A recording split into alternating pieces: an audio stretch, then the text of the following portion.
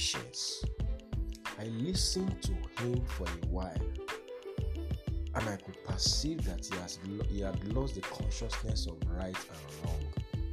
What he did was obviously wrong, but he was not saying it that way. Worse still, he was very strong on his opinion and could not be convinced otherwise. Then I realized the power of a living conscience. This is Destiny Capsules Devotionals with Demola Awoyele. Friend, one of your greatest assets in life and destiny is a conscience that is alive. Your conscience talks about your consciousness of right and wrong. It is like an internal meter that signals when you are going beyond the limits of moral uprightness.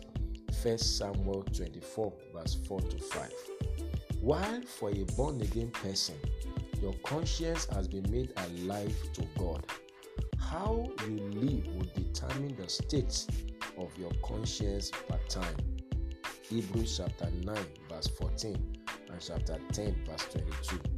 As a new creature, the Holy Spirit is the voice of your conscience, but your refusal to listen to his promptings can put your conscience in a place of insensitivity or outright deadness. Romans chapter 9 verse 1. And the Lord said, my spirit will not always strive with man. Genesis chapter 6 verse 3. This scripture implies that there will be a time when the Spirit of God will strive with you. He will try to stop you from going overboard. He will try to stop you from doing what is against the will of God for you, even if it does not look sinful. You need to yield to the Holy Spirit, else he gives up as you grieve him. Ephesians chapter 4 verse 30.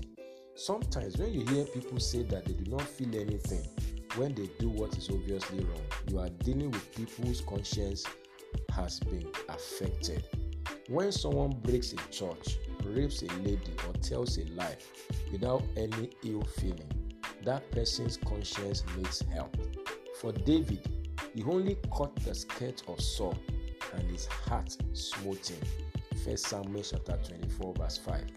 Perhaps David was a man after God's heart because he made his heart responsive to God. He maintained a conscience that is alive. 1 Samuel chapter 13 verse 14, 2 Samuel chapter 12 verse 13, and Acts chapter 13 verse 22.